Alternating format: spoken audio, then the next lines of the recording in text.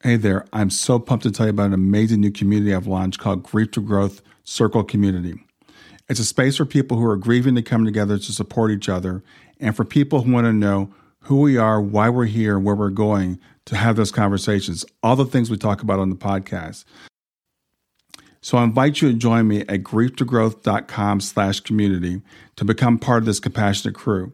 The best part, it's 100% free. And you have access to me in addition to everybody else in the community. In fact, the podcast will be there so you can talk about the things we talk about in the podcast right there in the community. There's also some premium content if you want to go deeper in the work I'm doing, but mostly it's about building relationships and community and about sharing resources and supporting each other. So come on over and check it out. It's grieftogrowth.com/community. I'll see you inside. Hi there. Before we start, Brian would like to share a couple of things with you. First, did you know that Brian is a life coach, a grief guide, and a mental fitness trainer? Brian would love to help you with whatever life issues are challenging you. Brian has years of experience as well as training. You can contact Brian at www.grieftogrowth.com to learn more. Brian is the author of the best-selling book, Grief to Growth, Planted, Not Buried, which you can get on Amazon or Brian's website. This is a great book if you're in grief or to give to someone you know who is dealing with grief. Lastly, Brian creates free and paid resources for your growth. Go to www.grieftogrowth.com/gifts, www.grief2growth.com to sign up for his newsletter. Choose a gift just for signing up and keep up with what Brian is offering. And now, here's today's episode. Please enjoy. Hey, everybody, this is Brian. I'm back with another episode of Grief to Growth. And today I've got with me a gentleman named Eric Hodgson. He's a coach, he's an author, he's a speaker. He lost his 15-year-old daughter, Zoe, to suicide in early 2014. And Eric's found a way to survive, to get back up and get through his grief journey. He's now living beyond his loss. He's sharing his journey so that no one else has to go through this alone on their path. Eric's TEDx talk is close to 400,000 views, and it's continuing to give hope that we can all get up after the loss of a loved one. And I met Eric through his TEDx talk. Someone recommended it to me, and I reached out and asked him to be on the show. His book is called A Sherpa Named Zoe. It's an instant Amazon bestseller, and he's trained thousands of people who simply wanted to know how to navigate the worst setbacks that can happen to all of us. So with that, I want to welcome to Grief to Growth, Eric Hodgson. Thank you so much, Brian. I really appreciate us having this conversation today because I think it's very much needed. I absolutely 100% agree. And we were talking before we started recording. You and I have a lot of parallels. Yes. We got the facial hair. We got the same haircut. Our daughters both passed at the age of 15. Mm-hmm. Your daughter in 2014, mine in 2015. Mm-hmm. And as I was reading your book, the name Zoe resonates with me too. I wanted to name my first daughter Zoe. But my wife vetoed it. So I ended up naming my dog Zoe several years later, but I have a dog named Zoe too. Well, I was going to name my daughter Brian. So, I mean, look at this. No, I'm just kidding. No, it's all good. No, I appreciate that. Yeah, it's interestingly enough, in Greek, the name Zoe means life. Yeah. And so I think Zoe's been a gift to not only the folks, her friends, our family, anybody she came in contact with while she was here, but I still believe that her life is impacting others today. 7, 8 years, 9 years almost now after she passed. So yeah, it's pretty powerful. Yeah. Well, what I want to do, I kind of know your story because I've heard you talk, and I just finished your book, and it's wonderful. But I'd like for you to tell our audience about Zoe. Well, I appreciate that, Brian. When I was about 27 years old, Zoe's mom and I found out that we were pregnant, and we were going to my 10-year high school reunion, and it was pretty funny because we were sitting in this outdoor cafe in Freeport, Maine, talking about baby names. Now, in the Greek tradition, it's very traditional to name your child after the father's parents. Well, there's already 5 Christinas or Chris's in the house in the family, so that's not going to work. Mm-hmm. And my dad's name was Walter, and so I said, if Zoe at that point, if the baby comes out as a boy, we'll call him Walter. If it's a girl, then we'll figure out another name. And so we had a pretty good idea that it was going to be a girl. And so I started asking questions. I said, what's the Greek word for freedom? And she said, it's eleftheria. And I said, okay, so we could call her Ellie or L for short. I said, what's the Greek word for hope? And she said, that's elpida. So again, we're at L or Ellie. I said, what's the Greek word for life? And she said, that's Zoe. And we both looked at each other and we said, yes. Mm-hmm. And so on October 18th, 1998, Zoe Christina Hodgson was born. And I remember sitting down next to her plexiglass cradle in the hospital. And I looked at her and I was really scared because now I'm 100% responsible for this person's life. And I just said to her, I said, I'm going to do everything in my power to be the best dad for you. And it really, I tried hard to embody that for her 15 years that she was here. Towards the latter part of Zoe's life, she was struggling. She was in some adolescent group homes. And we were finding a way for her to come back home and live with me. Her mom and I got divorced in 2007. And so we were trying to find a way back home, if you will. And unfortunately, in late January, Zoe took her life. It was probably the single worst day of my life up to that point. And I didn't know where to go or what to do. I looked around and I felt as though every thought was pushing me further and further down into a dark abyss of grief. And the only glimmers of light that were coming through the darkness were her friends and my family checking in with me, and I was checking in with them. And there was something about that, Brian, that was just so powerful because I knew that I did not want to stay in this abyss. I knew I was there because I was grieving. It's part of the grief process, if you will. But I didn't want to stay there. And so I vowed to fight for my family and all of Zoe's friends to find our better days. And so that's every time I contacted them or they contacted me, I was always asking them several questions like, how are you doing? What's on your mind? Are you, what are you struggling with right now? What have you done to get through today or yesterday? What do you think it'll be like a year from now or 6 months from now? And while I know this stinks and sucks, you're going to have to embrace it, but we can do it together. You don't have to do it alone. And I think that's one of the biggest messages in this process that, a lot of folks think that nobody's going to get me. I got to do this alone. But I wanted Zoe's friends to know that they weren't alone. And that in helping them, it conversely helped me as well. So very impactful group of friends. And I'm happy to report that all of her friends are still here.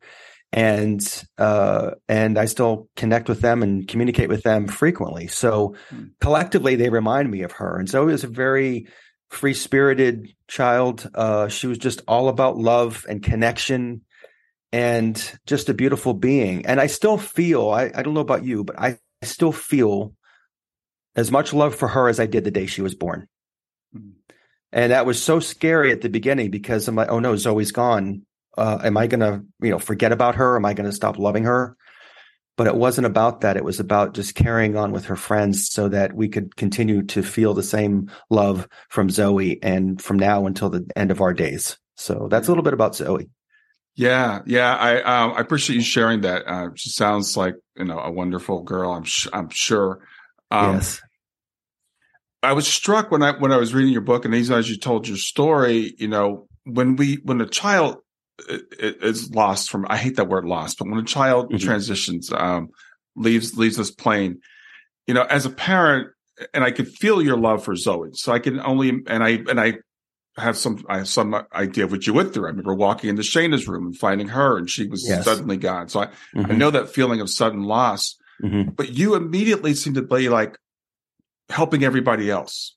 Where do you think that came from? That's a really good question. I thought, honestly, up to that point, Brian, I thought that my divorce from Zoe's mom was the hardest thing that I'd ever gone through in life. That was never a plan. My parents are still married. Her parents were married. And so when we went through that process, it was such a deep amount of loss, and I had no coping skills at the time. And so I started to see a wonderful therapist up in Massachusetts where I was living at the time. And she's like, okay, what are we going to do? It's not so much, how are you feeling? Tell me how you're doing today. No, she wanted to dive right in. I'd already been seeing her a little bit during our separation. And so for the next 7 years, up until the time that Zoe died, I was in therapy once a month at the minimum. And I always felt like it was a chiropractic adjustment for my head, for my thoughts. And so, when Zoe passed, I knew, and I remember driving home from the hospital that night. My sister was driving me, and I was holding onto the seatbelt like I was going to fall. It was kind of surreal. And I just said to her, I said, I don't want to go back down to that dark hole of depression like I did with my divorce. And she couldn't really say anything to that. My sister, she's just, kind of looking at me because we were just all in shock as well. Yeah. And so, but I didn't. That was the thing. I remember a couple of weeks later, I went back to my therapist just to have, she wanted to check in with me, and she'd ask, where are you right now? She wasn't asking, how am I doing? She's like, where are you right now? And I loved that question because it gave me the opportunity to answer openly and honestly. And I said, I've kind of looked at that hole that's in the ground. It's the size of an anthole. I can't fit in it, so I'm not going down in there. And I think that was partly because, to answer your question as well, that because Zoe's friends and my family were with me in those early days and weeks, supporting me and our family as we were trying to figure this out, they needed that as well. And I did not want anybody else to feel like they didn't have something to connect to in this darkness. And we all need a guide. We all need a guide through this. Yes, we can go it alone. Yes, we can let time be the healer, but I think time is not the driver of our healing. It's a companion along the way. And so I didn't want any of Zoe's friends or my family to feel like they didn't have a way forward. And so I decided to focus on what they needed, because it in turn helped me, if that makes some sense. Yeah, it makes a lot of sense. And I was, again, just reading in your book, you talked about how many people showed up at Zoe's service. It was 900 people or so showed up? Yeah, over 900 people. We were there for 5 hours at the wake. I would have stayed there another 5 if there were more people, but they had to get, they had to prepare for the next day for the service and her funeral. And it was a very powerful experience, Brian. I felt strangely connected to Zoe, even though she had passed. I wanted to be the steward of her life. Stay with us. We'll be right back. Hey there, I'm testing out a new feature. I'd love to get your feedback on it. It's called Fan Mail, and you can send me a message right from the show notes of the podcast. So look for the link that says send me a text. You can ask a question for a future podcast. You can suggest a guest or just give me any feedback you want. Just remember, it is one way. I can't text you back, and I will not have your name, your email address, or your phone number unless you include it in the message. Let me know what you think. Yeah. I have a friend who is Greek, and so I'm going to throw a stereotype out here, but I think it's true. And it seems like in your family, you seem very, very closely connected. You talked about that thing about naming your child after your father. That's what Yes. that's what his parents did. He had a Yes. sister named Paulina. His father's name was Paul. So Yeah. I can, as I'm reading your book, as I'm getting this, I'm like, I kind of get this vibe from you Yeah. that you've gone through life with community, that Yeah. you've had that to rely on. Is that true?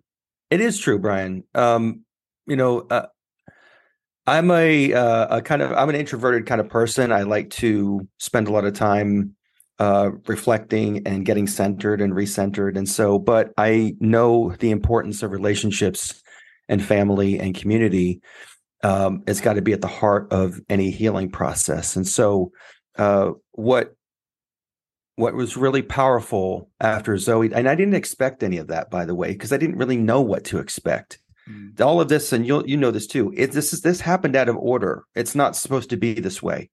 Right. And so, when her friends showed up at my house the day after, and they stayed there for 3 weeks, I had a very small house at the time. I have maybe 1,100 square feet, but I had 20 to 25 people in there, and it still felt like the house was big, just because of the energy. The only thing that was missing was Zoe's physical presence, because we felt her that entire week, and we were, it was an emotional roller coaster. We were smiling one minute, we were all collectively crying the next. But at no point did we ever feel alone.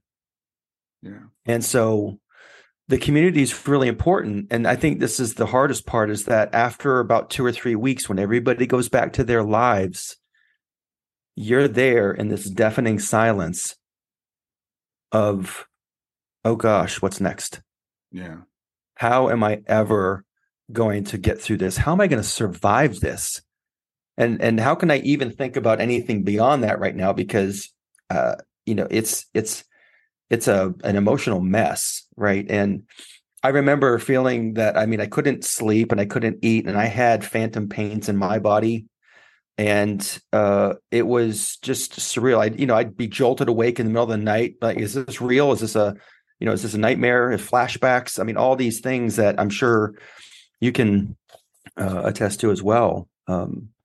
And how about you, Brian? For with you and Shayna, what was some of the things that Shayna left behind that are still impacting you today? Her qualities and traits. Oh, wow. Well, I was telling you earlier that I wanted to name my daughter Zoe, and Shayna, my older daughter. I have an older daughter, Kayla.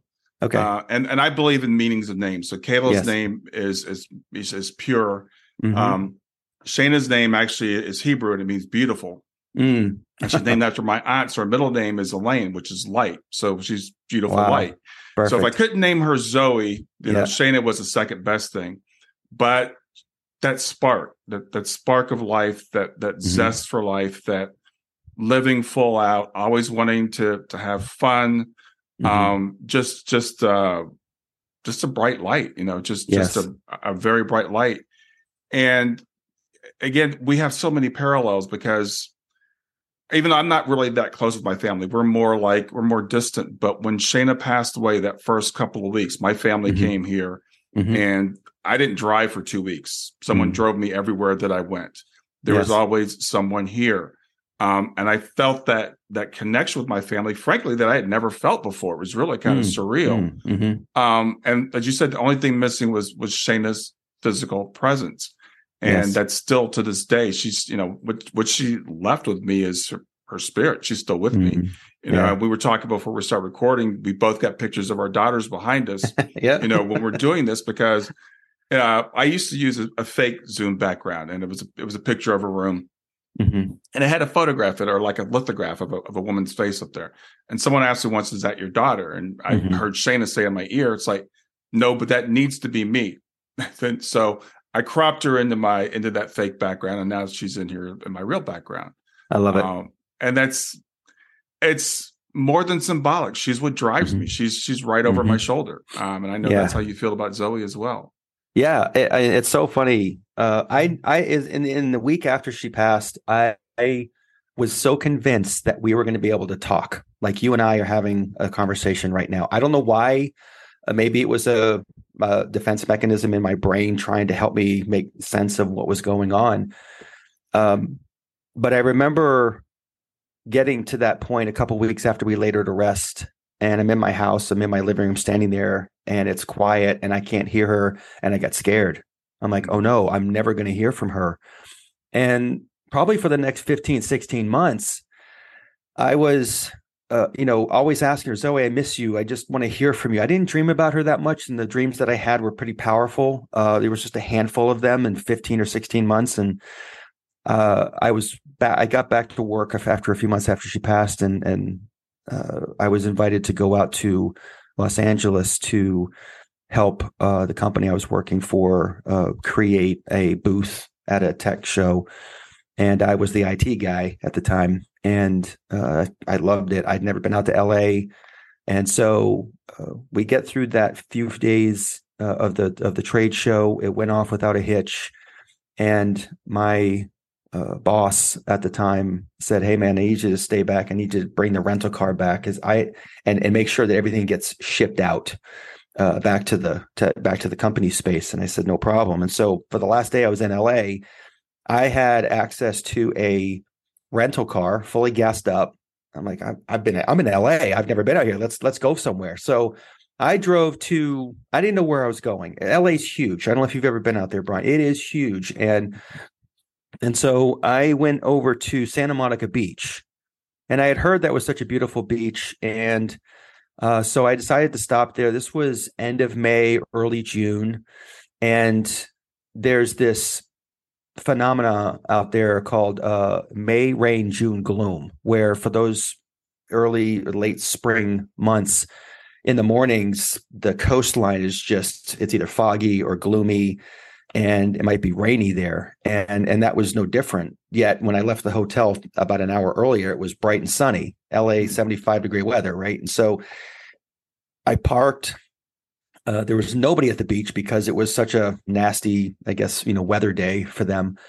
And so I wanted to find a rock, just a single rock that, because I told Zoe after she died that if I take any trips anywhere, I'm going to bring a rock from the place I'm at, bring it home, put it up in her room, and tell her a little story about what I did and where I found it. And so I'm on a mission now.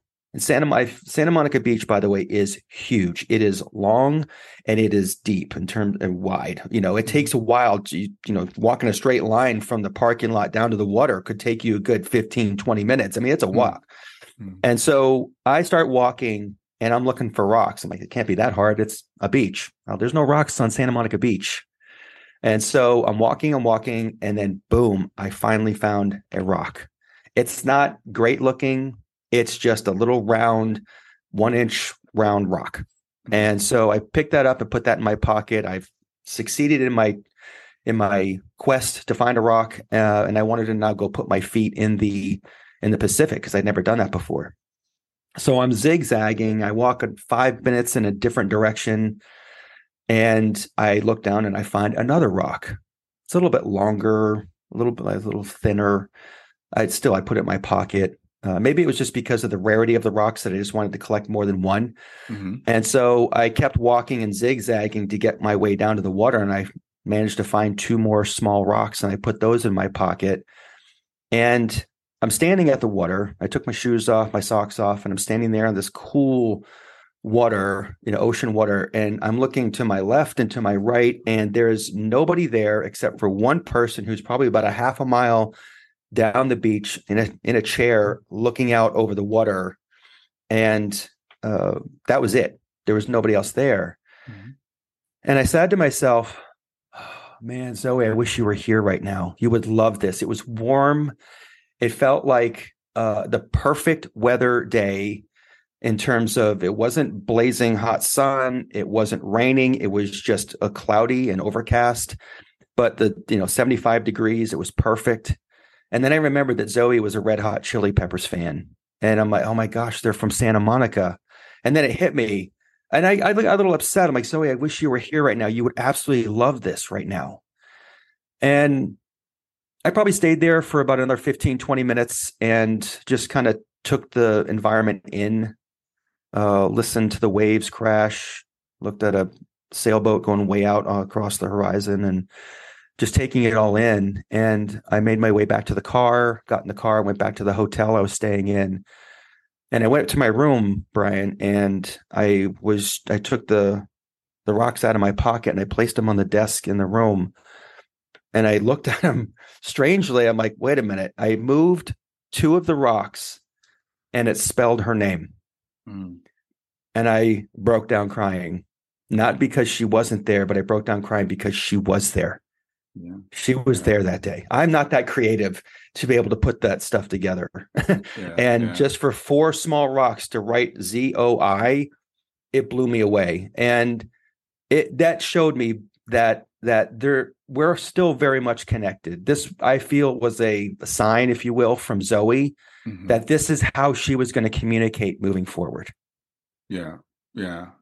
I love that. I love that story. As you're telling it, I'm just getting covered with goosebumps. And, I'm an engineer by training, right? So I'm one of those people. I'm very rational. I'm very skeptical. I'm like, how does this stuff work? But Shana sends me signs all the time and I don't know how they work. How do they show up for you? What do you see? And what do you hear? Like what senses does she touch? It can be all kinds of things. It's she loved electronics. So a lot of times it's through my phone. So this happened actually before she passed. I don't even know this happened. Somehow her contact list got merged with my contact list. And a lot of people in their family, she put hearts next to their names. So my name on my phone says Daddy and has hearts next to it. So every once in a while, when I get a message from somebody, it'll come up like it's coming to Daddy and it's got the hearts on it. I don't know how that happened. Yeah. One time, my podcast episodes, I was looking at them on my phone, and every single cover on my podcast episodes of my stream had changed to a picture of Shana, one of my favorite pictures of her. Wow. And I'm like, that is freaked strange. out because I thought it had happened like across the internet, of course. So I went and checked the internet. It was only on my phone. It wasn't anywhere else. Wow. And then somehow they flipped back. Wow. Things like, flashing lights, the normal thing, like the ceiling fan will come on, the light will come on. One time my hard drive, my computer started acting really funky for like a week. And I'm trying to troubleshoot it. And I'm talking to my tech guy that was helping me out. He goes, I think you have to buy a new computer. And I'm like, well, I'm going to give it another day because it was going back and forth. It wasn't like consistent. And then it just started working again. And like a week later, I had a reading with the medium and she said, Shana says she messes with your computer. And I'm like, tell Shana to stop doing that. Wow. So it's just been all kinds of stuff like that. Animals, the whole gamut of things. Yeah. And it's interesting in your book because I'm part of Helping Parents Heal. I mentioned earlier. I don't know if you're familiar, but we're really into the afterlife stuff and the science and all that. In your book, I didn't see so much of that, but you did tell some stories. Like I was really fascinated by you had a couple of after-death communications with Zoe. Yes. So tell us about those. Those that did not happen through any type of training or any type of meditation practice. It happened because I was missing Zoe so very much, and I just wanted to connect with her. And there was one specific day I was at work, and I was having a really difficult time. I commuted from the town I lived in southwestern Boston into Boston itself, and it's about a 45-minute ride. And I had been back to work for a few months, and I was still kind of dealing with all this. Sometimes I would just sit in my office and just close the door and just weep because that's what I was feeling at the time. But this particular day, I was just, I don't know, something popped into my head, and I was feeling so stuck emotionally. I couldn't stop weeping at my desk. And so I went into my boss. He saw my eyes were kind of red and puffy, and I'm like, I got to go, man. He's like, don't worry about it. Go ahead. So I get to the commuter rail as quickly as possible, and there's a train that's leaving right away. And because it's mid-afternoon, it's not very busy. So I pretty much had an entire train car to myself, and these were double-decker cars that they used. And so I go up to the second floor of this double-decker car, and I sit in the very last seat. It's a single seat, and I am still trying to fight back tears. And I close my eyes, and I'm saying, I need to calm down. I need to find a different space because this isn't working right now. And I say space, meaning a mental space. And so I close my eyes and I said, all right, just imagine this most peaceful place that you can possibly think of. Meaning it's almost a vacation-like in terms of its feeling, that there's no cares, there's no worries. You just feel like you are just, your toes are uncurling and you're relaxing and you're breathing again. And what opened up in my mind's eye was this high elevation lake. And it was dusk. Across the other end of the lake was this mountain. And behind it, the sun was setting behind the mountain. But the sky was going from this deep purple to a pink to a blue, in terms of just the way you see colors at night sometimes during a sunset. And it was so peaceful there. Like the lake was like a glass of water. But I allowed myself in my mind's eye to look all around and see details. There was an old driftwood tree to my right that was laying on the edge of the lake, but that was the only one of those. Beneath my feet were these smooth, almost silk-like feeling black rocks that were lining the shore. The water was clear. And to my left, I look and I see Zoe coming to me. And she's wearing this flowing sheer what's the word I'm looking for? I don't know the term. It's a chiffon, or she's wrapped around in this material and it's flowing behind her, but it's the same colors as the sky. And her hair's in a bun in the back. And she comes up to me. I'm like, oh my God, Zoe, are you okay? That was the only thing I could ask at that time. And she's like, Dad, I'm more than okay. And I'm like, oh. And I just started asking her a bunch of questions, and some of them I can't remember just because I was just rapid fire. What do you do right now? How do you feel? Like all these questions were so, I don't know, realistic in terms of where she is and what she's doing with her energy, if you will, her soul.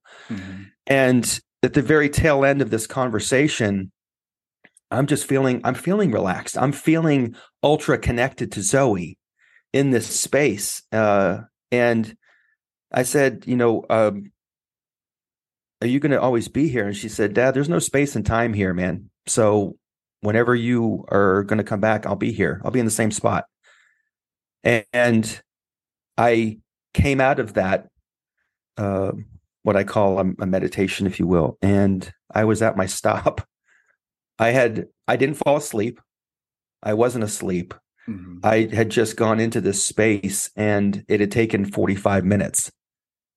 And so at that point, I needed to write about that. So I came home and I just grabbed a notebook and just wrote out what I had just experienced, because I didn't know if I was ever going to share that with anybody, but I wanted to at least have it memorialized of the experience. And it wasn't the only one. There were several of these. I had one on her graduation day from high school, but that was sitting up in her bedroom the day of. That was very powerful. I think I wrote about that in the book. But yeah, there were just some other ones. But what it showed me was also that we're in this realm, that we are here. It is a physical realm. Energy doesn't die. It just transforms into the next iteration of itself. And so I just finished reading a book called Proof of Heaven by Dr. Eben Alexander. If you haven't read that book, I would. It's fantastic. And in this book, he had a near-death experience, and he's talking about how we are all connected. Basically, that when somebody moves from this realm to the next realm, and I'm not encouraging this, by the way, all I'm saying is that when you move from this realm to the next realm, you are ultra connected to everything that is living on this planet. Every grain of sand, every blade of grass, almost every water molecule, every air molecule. And the way that you can relate to this is in your room where you are right now, you know what's in this room. I know what's in behind me in my room here in terms of pictures, books on my shelves, the color of the walls, my desk, this computer, all of it. But take that and amplify that to this entire world, and you're connected to everything. Yeah. And that's why I felt like Zoe was at such peace when she came to me, because she's like, okay, this is cool. Yeah. I can work with this, And so it was just a very powerful experience, Brian. That's phenomenal. And as I was reading that in your book, and as you tell the story again, I'm thinking about, there's something called induced after death communications, where people will use guided meditations to get to that space. And as you describe it, that's kind of the way I've done a few of these with some professionals, and that's kind of the way they try to get you to that space. They have you imagine a peaceful place, whatever that might be for you. And the fact this just came spontaneously to you, I think is fascinating. Without training, or without any kind of prompts or music, or you're sitting there on the train. But it shows that connection, and it's interesting because when someone crosses over, a lot of times we're like, where are you? Why can't I hear from you? And I've heard people say that deep grief can prevent them from reaching us. That density of the spirit or the emotion, the frequency we're at, they can't reach as low as we are. But it seems like sometimes the opposite is true. It's like we get to that low place of like desperation, right? And we just cry out, and that seems to pierce the veil. Well, that's a great point.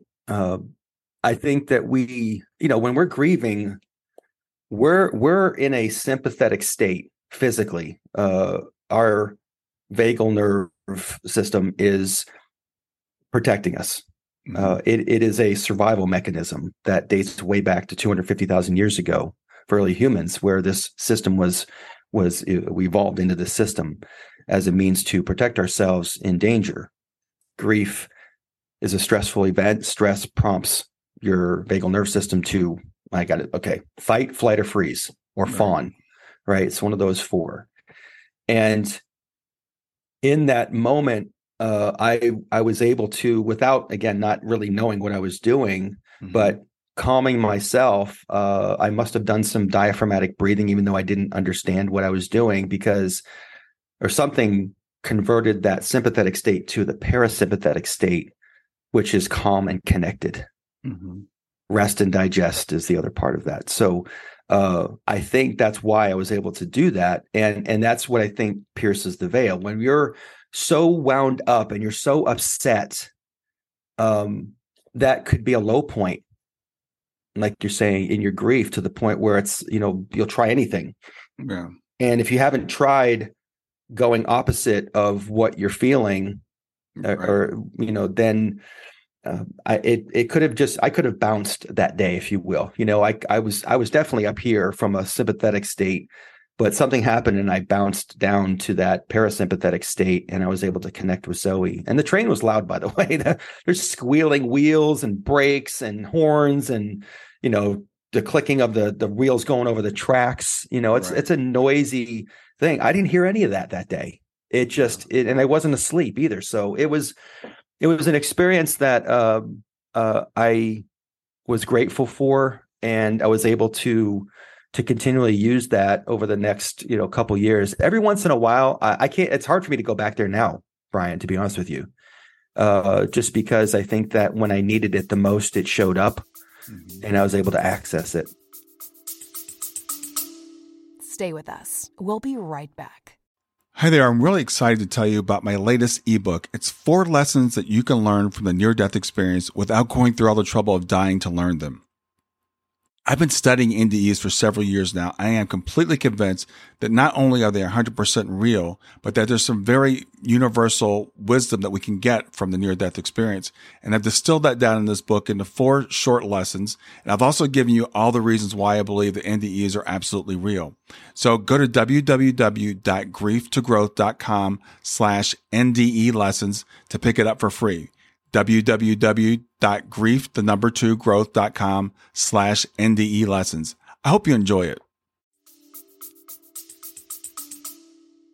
Yeah, those experiences are really interesting. And I was going to ask you how many you'd had because we all want that mountaintop experience all the time. And that just doesn't seem to be the way life works, right? We can't go back and grab it again. It's like we have to, take it for what it is. But and I'm actually doing I took a meditation class with a guy named Kelvin Chin, and he talks about when people meditate, they talk about all these great experiences he has. It's like it's not about the experience, Don't get caught up on trying to have that experience. It's about just reaching that calm place. Yes. And I always say to people, it's like I think we get what we need because people will say to me, why didn't I have the kind of connection that Eric had? And I've done all these interviews and I get jealous because I have people like, well, I saw my loved one. They actually came into my room one night and they were standing at the foot of my bed. And I'm like, why can't I have that? Right. But I think we all get what we need. I think we all have a unique connection with our loved one. We do. And I'd like to ask the question often of the folks I work with is, what happens when we let go of what we're holding on to? I remember 3 years ago, this isn't in my book, but 3 years ago, I had moved from Massachusetts to Maine. I had sold the house that we were in at the time. It was a challenging time to be leaving, but I absolutely loved where I was going to be living up in Maine along the coast. And I remember really struggling with feeling as though I was going back and regressing in my healing because I'd wake up every morning, I'd be like, oh, I miss you, Zoe. And I miss you, Zoe. And I'd say it so many times that I'd start to get really upset and cry. And now I'm weeping again. This is 5 years after she had died. And so I called a mentor of mine, a coach, and we're talking and I'm explaining, I'm doing one of those things. I'm crying so hard trying to explain to her. And she's like, Eric, what would happen if you let Zoe go? And Brian, when she said this, I got pissed. I'm like, what do you mean? What do you mean let her go? What does that even mean? Let her go. Right. I'm like, I'm not letting this kid go. Like, this is my daughter. What do you, she's like, no, work with me. What does it feel like if you let Zoe go? And I knew why I was pushing back and kind of getting frustrated with her because it hit me emotionally that there was going to be a gap there. And that's what I said to her. There's this gap there between us. And she's like, Eric, I hate to break it to you, man, and you can hear this, but the gap already exists. And I'm like, oh. And I just started boo-hooing big time on the call. But pretty soon, right after that, she's like, but tell me, what does it feel like when you fill that gap with love and other things? And immediately I just like, well, it's great because I'm helping other people who are struggling. I'm building new resources for people. I'm just, thinking about what how I can help somebody through social media or, maybe help people to get connected to my book. Like all these things were lighting me up with energy. And she's like, that is it. That's it. That's how you fill that gap. You don't fill it with the what ifs and whys. You fill it in with what can I do right now? And, to kind of help myself. Nobody else is coming to help us here. And so it is up to us, but we don't have to do it alone. That's the beauty of it. And so ultimately, before we finished up the call, she said, it's not so much that you're letting go of Zoe, you're just letting go of the pain, and it's okay to do that. You don't have to carry that with you. You'll always carry Zoe with you. And she said, imagine what it feels like when all that you carry with you now is just the love that you have for Zoe. And I'm like, done. Like, drop the phone, like, call's good. I'm good. Thank you. And so it's such a huge pivot point along my journey here of healing. How about you, Brian? I mean, have you had those moments where you've kind of come up to a crossroads, like, okay, I got to make a decision here about what I'm going to do? Yeah, only every day. But sure. Good point. Yeah. But there's a couple things you said there that I really want to go back to. I want to reiterate because I think it's really important that when I read your book and I see you're such a together guy and you give a TED talk, people a lot of times will think, well, that guy's healed. It's done. When he wrote the book, and that was a couple of years ago, right? Several years ago, you wrote the book. Right. But you still had this moment afterwards, and people need to understand that grief is not a linear progression. Right. We don't just get over it and it's like, okay, now I'm done. So I had a moment this morning just before we got on the call. I was doing my meditation, and it doesn't happen very often, but I was in my meditation and I was trying to picture Shayna, and all I could think of was this picture behind me. And this was taken just a few weeks before she passed away, and she had just cut her hair off. And I can't remember her. I couldn't remember her with long hair. And I started crying, man, because I'm like, okay, I'm forgetting her. Yeah. And then I had this feeling, of my loved ones coming around me. It was a really weird moment. But yet we have this, it's always this back and forth thing. And we do miss that physical presence. And I remember when she passed away, I mean, she was only 15 and I was in my mid 50s. And, people are like, "Oh, Brian, you have a long time to live." I'm like, "You don't understand. I don't want to live long. I don't want to forget her. I want to remember just the way she was." So I wanted to set up camp right there and just not move. Right. I understand that. Yeah. It's so funny that you say that. I'll say funny. I remember probably about 4 years ago, I used to go visit Zoe's resting place almost every single day.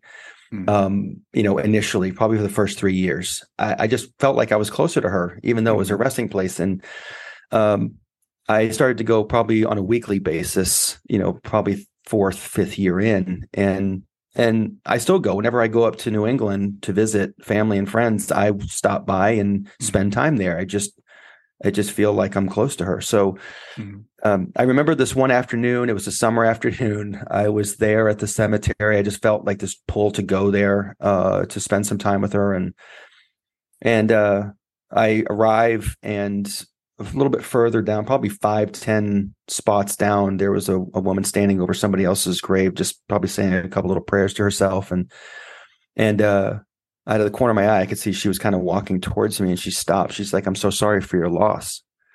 I said, "Thank you so much." And she's like, "Who is this?" I said, "Unfortunately, it's my daughter." She's like, "Oh, I'm so sorry to hear that. What happened to her?" I said, "Unfortunately, she took her life."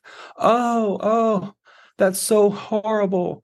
Well, you're still young. You can have more kids. Right. And so here's the funny piece about this is that now, yes, I could have turned around and landed on her with all 4 feet. Not going to do that. Right. But instead, what I imagined was Zoe standing right in front of me, looking at me with the same wide eyes, like, did she just say that?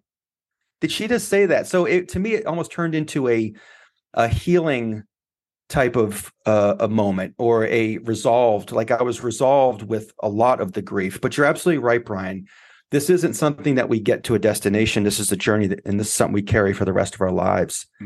And I think that in those moments when we have, we're at these crossroads, or we're able to step through to the next level of our healing, there's a catharsis that takes place before you reach that point. You have to be resolved. And it's the example, the analogy that I like to use is that imagine if you have a plastic water jug, and your life is whole as it can be.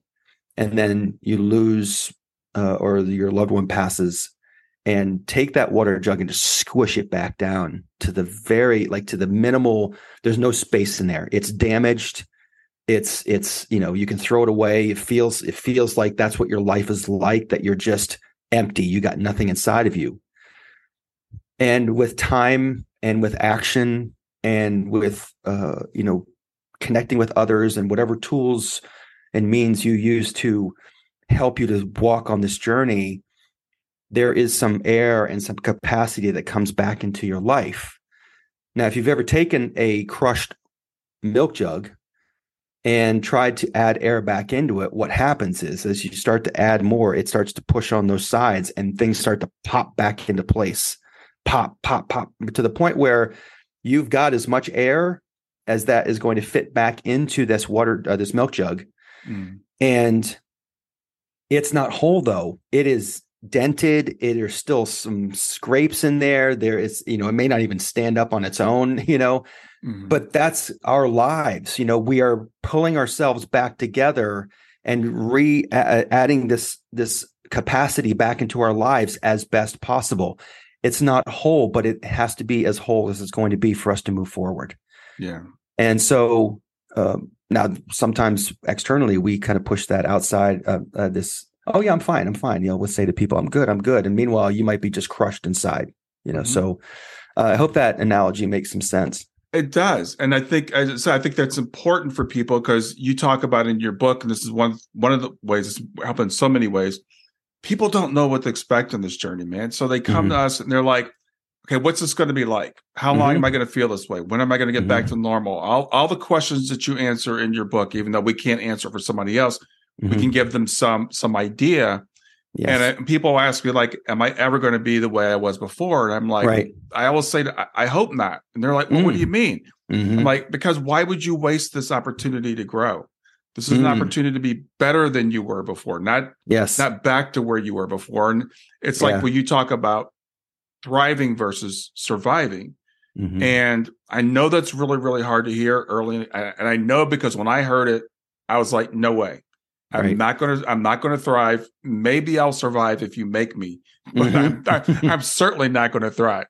And that's okay to feel that way because it's very normal at the beginning. But I tell people, just have hope of having hope.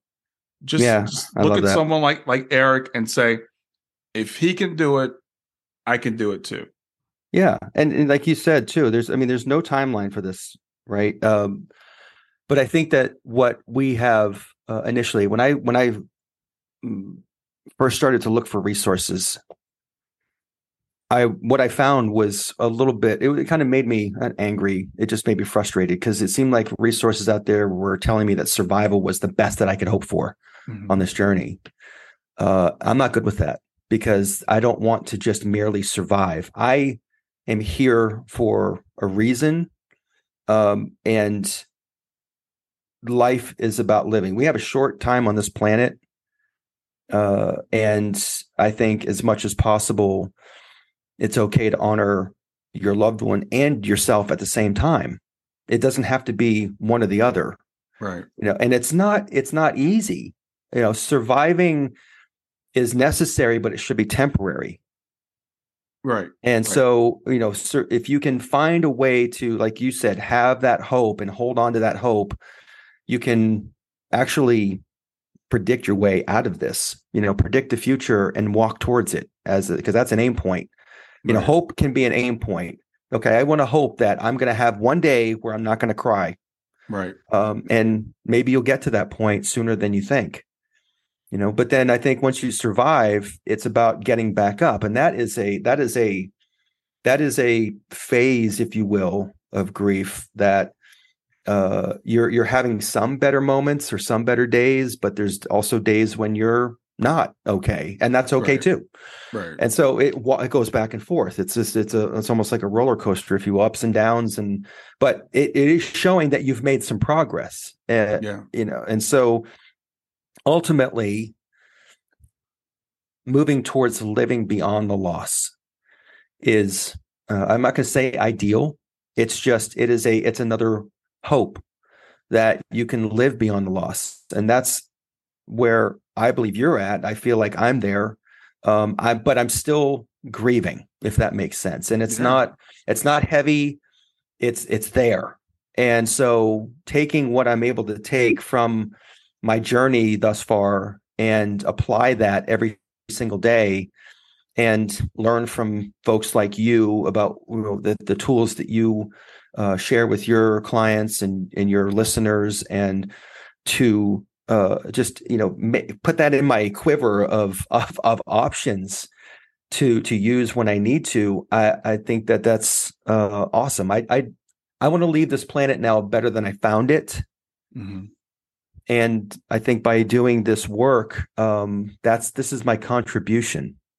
I don't want to be a consumer. I want to be a contributor to somebody else, even finding one nugget, even in my talk or my book or a call or it doesn't matter, whatever resource that I have, something to help them go to that next step. Let's take that one next step, because we can't take all the steps at once, but you can only take the next step that's in front of us. Right. So, So I'm curious, because you're a coach now and you've changed. What were you doing before Zoe transitioned? What were you doing like right before she transitioned in terms of career? I'm a 25-year IT guy. Okay. That was my career. That was something that it's interesting that you asked that, Brian, because when I was 22, I found that working on laptops and computers, it lit me up. I felt like I had a purpose. I felt like I connected to it. Everything that I learned was self-taught, and I was a little bit ahead of the wave of having to get certified to get a job. I was just always an advance of that in terms of where I was in my career. And so, but I continued to learn. And when I lost Zoe, I remember going back to work, and there was a gentleman in one of our departments. I worked in a tech company, software company, and this development team required mobile devices to do the work of testing the software. And they needed to have all these different brands and sizes and makes of these tablets and these iPhones and these phones and all that. And so I get this call from him one day, and he's like, "Man, where are my devices? I ordered these things like 3 weeks ago." And I said, "Sorry," I'll call him Bill. "Sorry, Bill. I don't know where it is. Let me find out." And he's like, "This is ridiculous. I need to talk to your boss about this." And I started laughing on the phone with him. I'm like, "Okay, go ahead." I didn't care. I think previously I probably be like, "Oh no, I don't want that to happen," type of thing. But in this instance, what popped into my head, the reason that I laughed was because I realized in that moment that was not what matters in life. To him, it mattered for his work, and I understand that he needed to have those components for his work. But there is more important things than 3 cell phones in this life, right? And so I just felt this. That was, I think, the turning point in me saying, "You know what? I don't think that this is my purpose any longer." And very shortly after that, I started to get involved in storytelling workshops and connecting with others about the work that I wanted to do. And 6 years later, here I am. So it's a very powerful, transition in life, even, in this realm, to be able to step away from one thing and do another. Right. Yeah. And so, absolutely. Yeah. So, this is, I think, a curious thing I always ask people about, because there's controversy about whether we plan things or things are just fate or whatever. What are your thoughts on you and Zoe? Do you think this was planned? I'm just curious what you think about that. In terms of her taking her life? No. In terms of her transitioning early and you being here to do the thing that you're doing. Got it. Yeah. It's interesting that I have met so many incredible people in the last 8 years that I probably would not have met if Zoe was here. Now, of course, I wish that Zoe was here. I would prefer that. But I feel like this is almost, death took Zoe's life, but it had to leave something behind. And it's a gift. These are gifts. And I think that we have to find these gifts, but in order to find the gifts, it's not like we have to uncover anything. We just have to go forward, take the next step. Yeah. And that's exactly what's happened over the last 8 years. I have just come across so many wonderful people who have wanted to help, or at least provided me some guidance on this journey to help me get to that next step, so that I can continue to grow and learn and bring new resources to the folks that I need to be helping between now and the time I take my last breath. So, yeah. Yeah, like I said, that question I like to ask. It's something that's interesting to ponder. One of the things that I believe, like you do, there are gifts, and one of the things I teach is called positive intelligence, and we say there's a 3 gift thing, right? So it could be the gift of knowledge, the gift of gaining strength from something, or the gift of inspiration. And some people believe that things are put in our life, and it seems to make sense. But on the other hand, like you said, we're meaning-seeking creatures. So we seek meaning in things. But the thing is, we can create meaning. And that's whether you believe it's fated or not, we can create meaning. But I love reading people's stories. I love reading your story, because I can see you started the story like you talk about some early deaths in your life, Yes. which I think those things set us up. And as Mm-hmm. I look back through my life, I'm older than you are. I look back through my life and I see all the events that I thought were terrible. I got divorced. And I thought that was like the worst thing. And it was the worst thing that ever happened to me at the time. It's like a death when you get divorced. Yes, it is. It's the end of a relationship. It's the end Right. of who you are as a couple. Right. So, but all these things lead into the next thing. Yes. And so I was talking with just someone the other day, and they asked me about, Shayna, and I said, they said, where do you think you'd be if Shayna hadn't transitioned when she did? I'm like, well, I certainly wouldn't be talking to you. I don't know where I would be, but I know I wouldn't be here. Right. But you said something earlier, your therapist said to you, and it really caught my ear when she said that there's a gap between you and Zoe. Yes. I have to say there's no gap between me and Shayna.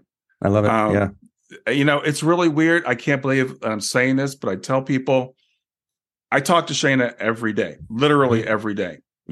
She has a sister, Kayla, and I don't talk to her every day because Kayla's still in the physical. But I talk to Shayna every day. I mean, I feel like she's right here with me. It doesn't mean I don't miss her. It doesn't mean I don't cry. I was crying this morning. Doesn't mean I don't wish she was here. Right. But what I have learned through this experience, I used to believe that I always believe in the afterlife. We go to heaven and we're in heaven. I didn't know that they're still here. And that's been the big difference for me. Yeah. No, that's really huge. And I appreciate that perspective, Brian. The one thing I love about our capacity as humans is that there isn't just one single way. There's no one right way to grieve and to walk this journey except for the one way that works for you. Right. And so, there might be some times when you're on this journey and people might come up to you and be like, well, aren't you over this yet? Or, what you should do? Okay. I know they're trying to help, but at the same time, there's been folks that have come into my sphere, if you will, who have shown me other ways to heal. And it's not telling me what to do. It's reminding me of what's important. And the main thing to be here, to remember this is that it's important to take care of yourself. It's okay to do that. It's okay to go at your own pace, on your own agenda, and on your own timeline, period. Yeah. And if that takes you the next 50 years, then it takes you the next 50 years. If it takes you the next 5 months, okay. If it takes you 5 years, right? So it just, but it's not a comparison game. It's not that person's, people might come to you and say some things to you that make you feel like you're not doing enough or you're not healing fast enough. And smile and wave, boys, smile and wave. It's like, it's just, I appreciate it, but at the same time, I need to focus on what's going to work for me. Right. And everybody's like that. I think grief is like a fingerprint in that there's similarities between us, but each experience is unique to us. Yeah. And so it's the same thing with a divorce. It's the same thing with the loss of a job. It's the same thing with loss. Loss is loss. And so, but obviously this carries a lot more weight to it because it's a loved one. And yeah.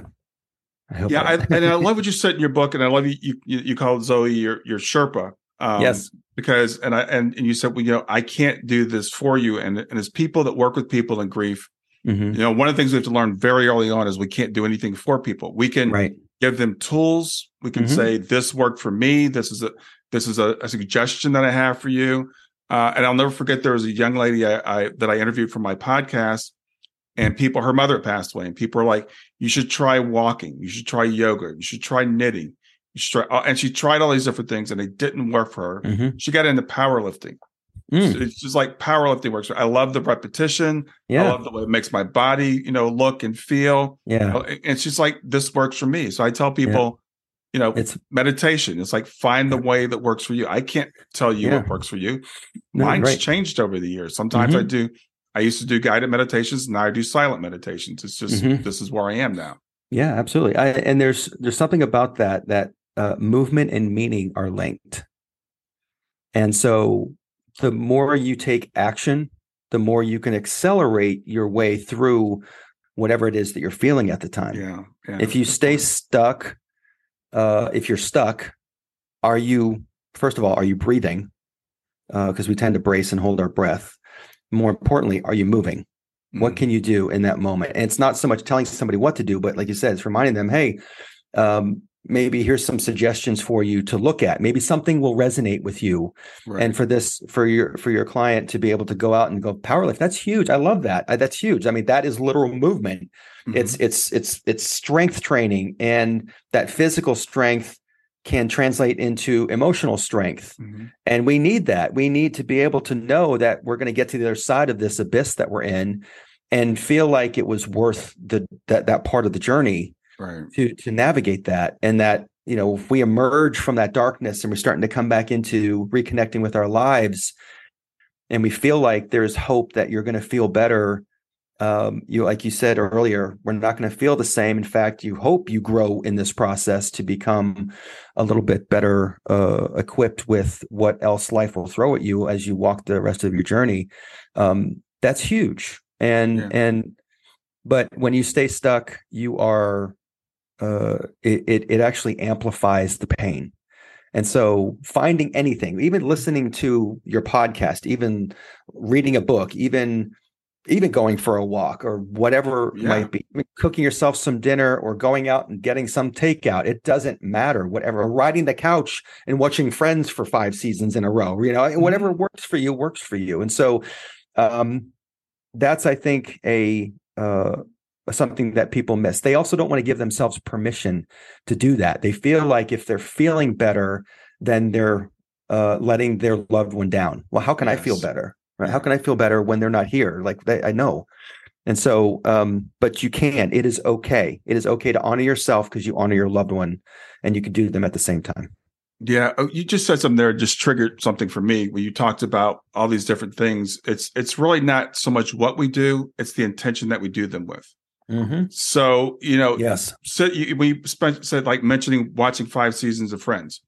You could do that with the intention of like, I'm going to indulge myself. Yes. I'm going to do this as an act of self-care.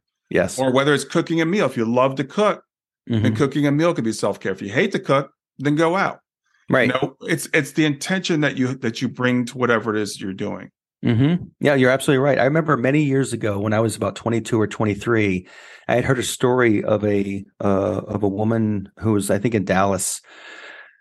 She had something happen in her life that was pretty traumatic. And every year on that anniversary, she would just stay inside with the curtains drawn, not get out of bed, and just be, inside of herself. And one year, this is many years after this incident took place, she decided that wasn't going to be the new narrative. The story that she was telling herself was that she had to stay inside and keep herself protected and all of that. But this next year, she wanted to change the narrative. And so she signed up for skydiving classes.